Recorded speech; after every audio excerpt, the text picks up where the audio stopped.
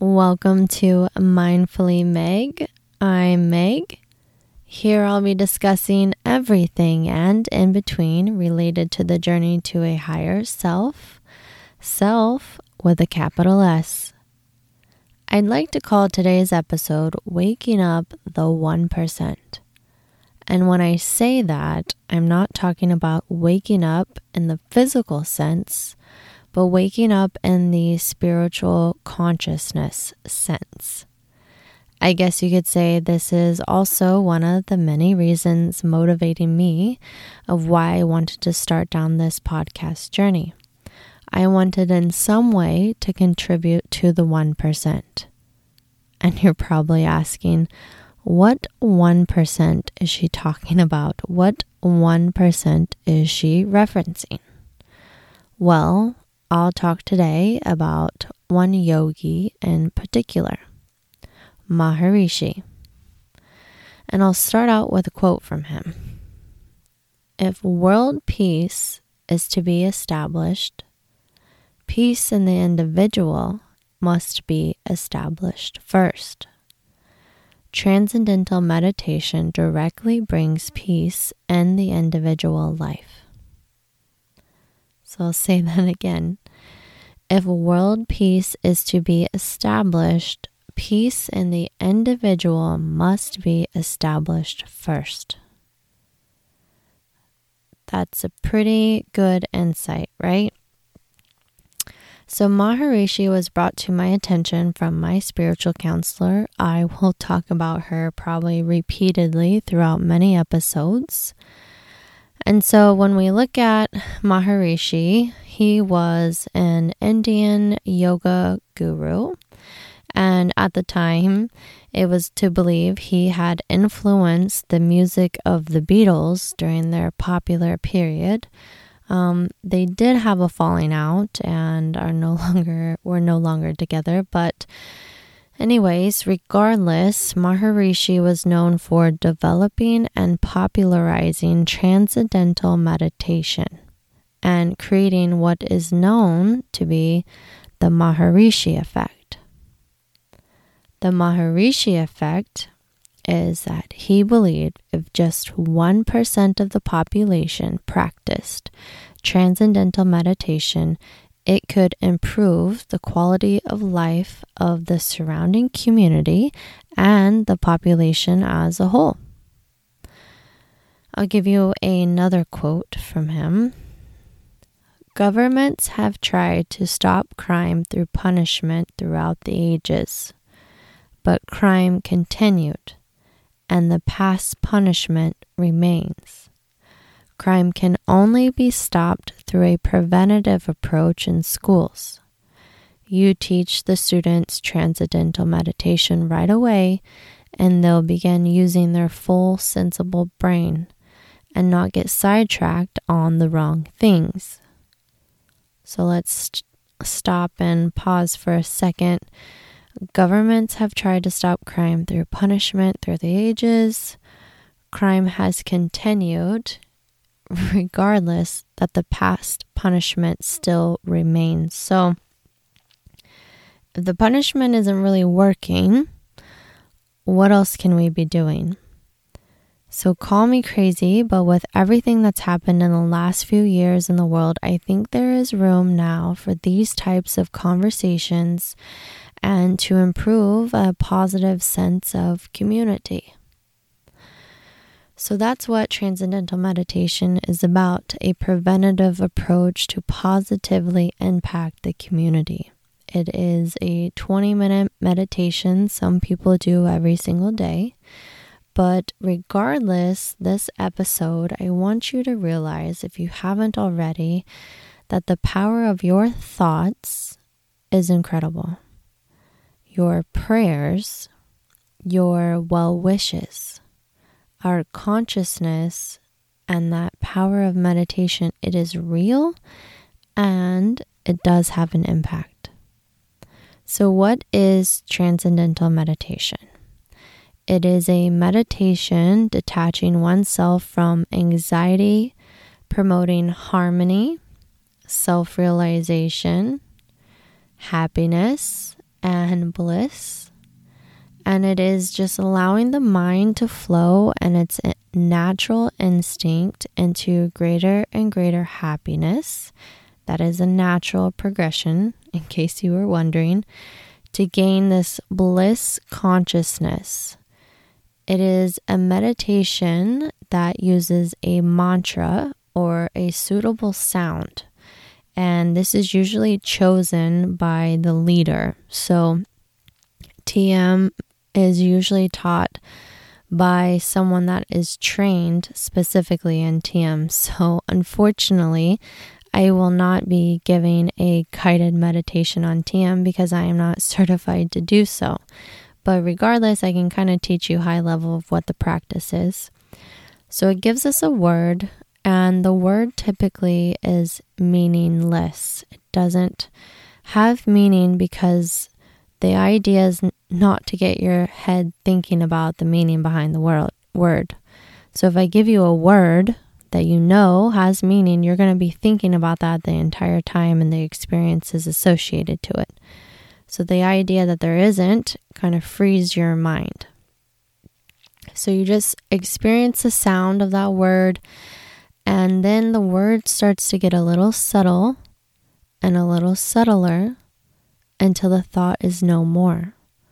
And the person is just experiencing this bliss consciousness as just a bliss state of being. And when people feel this bliss or this happiness, they tend to exude this positive energy. And then, we're so positive, feeling great, we positively move throughout the community. So TM is actually this simple, natural, effortless. It's not a meditation where you're forcing yourself to be without thought or consciously forcing stuff. It is a silent technique. You do it with your eyes closed. And for those of you that are a little worried, it is not a philosophy. It is not a belief. It is not a change in lifestyle. It is a simple form that anyone can do. So I also looked into this through Bob Roth. He's pretty popular on the topic, and he will refer you a lot to tm.org. But he has this great ocean analogy. So if you're looking at the ocean, you see these waves crashing repeatedly, continuously, just chaotic on the top, on the surface. It's loud, it's moving constantly. This is an example of our active mind. And then when you look at the ocean, past the waves, you go a little deeper, and a little deeper, you start to see where the ocean is actually really calm, really still. And that's our inner calm. And that's what we get to experience in this type of meditation. And whether you believe it or not, this calm state is already in everyone. We just need to access it. So we start to get quieter levels of thought. And as we get quieter and quieter, deeper in the ocean, we get to the source of thought, which is this pure, conscious calm, as explained by Bob Roth. Your mind just gets to these levels, and when it gets to that calm state of thought, it starts to show up in the body. The calmness will show up in the body, and it is almost the same amount of rest that our deepest sleep shows. So when we are in our deepest sleep, imagine this, getting your deepest sleep in 20 minutes of meditation. How incredible. But when we do this, it eliminates stress, right? And anxiety. And in our deep sleep, the body repairs itself. In the same way, TM has shown to reduce cortisol levels sometimes as much as 30%, Bob Roth says in this tm.org in these studies. And when we are less stressed as adults, we make better decisions, and children start doing better in school. There is an increase in serotonin, our happiness feeling. And if we're all walking around a little less stressed and a lot happier, just imagine what kind of world we would be in. Imagine what kind of world we would have, especially how crazy it is now. Okay, so now back to the Maharishi effect. There are real studies, real research on this effect and the impact it has in the communities. So they did this in multiple cities, and you can look this up for yourself. Through these experiments, on average, just on average, when Maharishi with the members of the surrounding community practiced TM every day, they saw a 16% reduction in crime rate. Remember, that's 1% of the community meditating together, and they got 16%. Now, some of you might say 16%, that's not really that much. But if you look at it to today, look at our current government, look at the local law enforcement, have they had that much impact in your surrounding community? I mean, I'm looking at these major metropolitans. I live in a huge city, and in some areas, crime is actually going up. And they would appreciate a 16% reduction. But it is something to think about, that this proactive, positive approach could have an impact, that we don't have to wait until it's too late. So I guess this is why I started this podcast too. This is my own little part in contributing to this 1% to positively affect the planet, to positively move the needle, right? And just whether this is a new insight for you, I'm happy that I got to share it with you. Or whether it's already existing and you knew about it, let us all work on it together, right? So imagine if just 1% of the population had this impact. What does that look like globally? What does that effect look like? So last time I Googled, there was 7.9 billion people on the planet. 7.9 billion souls. Think about that in souls for just a second. That's a lot of lost people. That's a lot of people that need help. And that's a lot of loving people. So 1% of 7.9 billion is 79 million people. 79 million souls. And that sounds like an incredibly large number, right? But if we put it into perspective, the U.S. population has just over 332 million people. 332 million. That's it. The U.S., here we are. And so what is 79 of that 332? Check my math, but that gets us to just around 24% would get us to the whole world, the whole population. So if 1 in every 4 Americans would practice TM and would get us to the 1%, we could positively shift the momentum of the planet.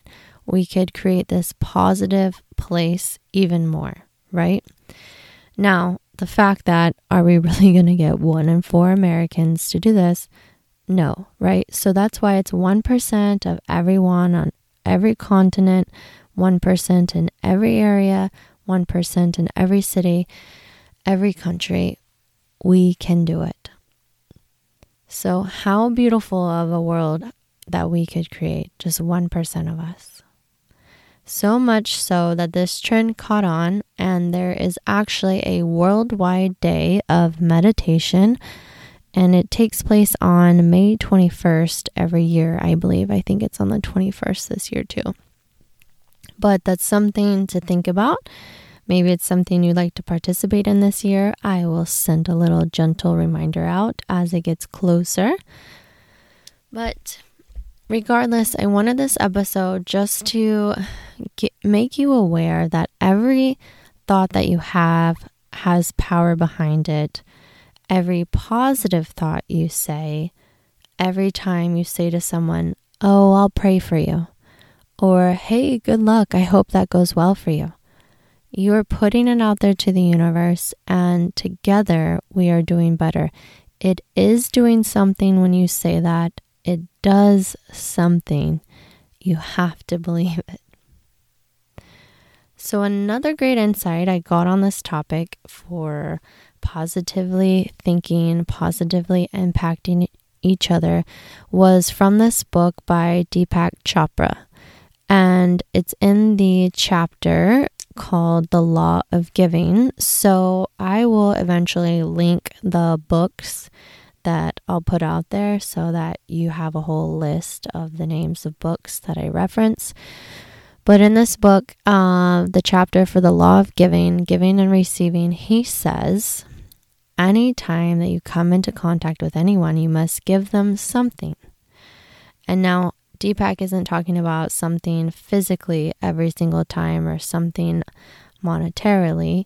He's talking that it could just be something as simple as a kind smile, a compliment, a hug, words of advice, a prayer. It can be a physical gift if you want it to, something small, cute little flower, cute little note. Just whatever you're doing, make sure people feel good in your presence. People feel good energy. That's my goal. I really want everyone that comes into contact with me just to really, truly feel just loved and feel good. Some other gifts that you can give people are simply just caring for one another, giving them your attention, your affection, love. These are some of the most precious gifts that don't cost you anything. You can do silent giving for someone, like a blessing, wishing them happiness, wishing them joy or laughter. Now, isn't this nice? Isn't it making you feel warm and fuzzy inside? Because it's making me. And as my spiritual counselor has taught me, that when we wake up the 10 generations before us and the 10 generations after us. How amazing is that? That we get to break the cycles of generation, and you get to be that one to positively impact the future, to positively get us going on the right trajectory. You get to be that one. So just think about that as you're moving throughout your day, something to be mindful of, something to be conscious of, and continue to remember that your thoughts are so powerful. And you restoring yourself and that restful meditative state, just being able to be calm, to be stress-free, that also positively impacts the community around you. As I look back over this episode, I just can't help but wonder just what a beautiful thing it is that as we're all waking up together, as we're all stirring, we're just getting more and more clear. It's just a beautiful thing. And I hope discussing today's topic really helped plant that seed in you. And may you pass it along and plant it in others to help us get closer to that 1%.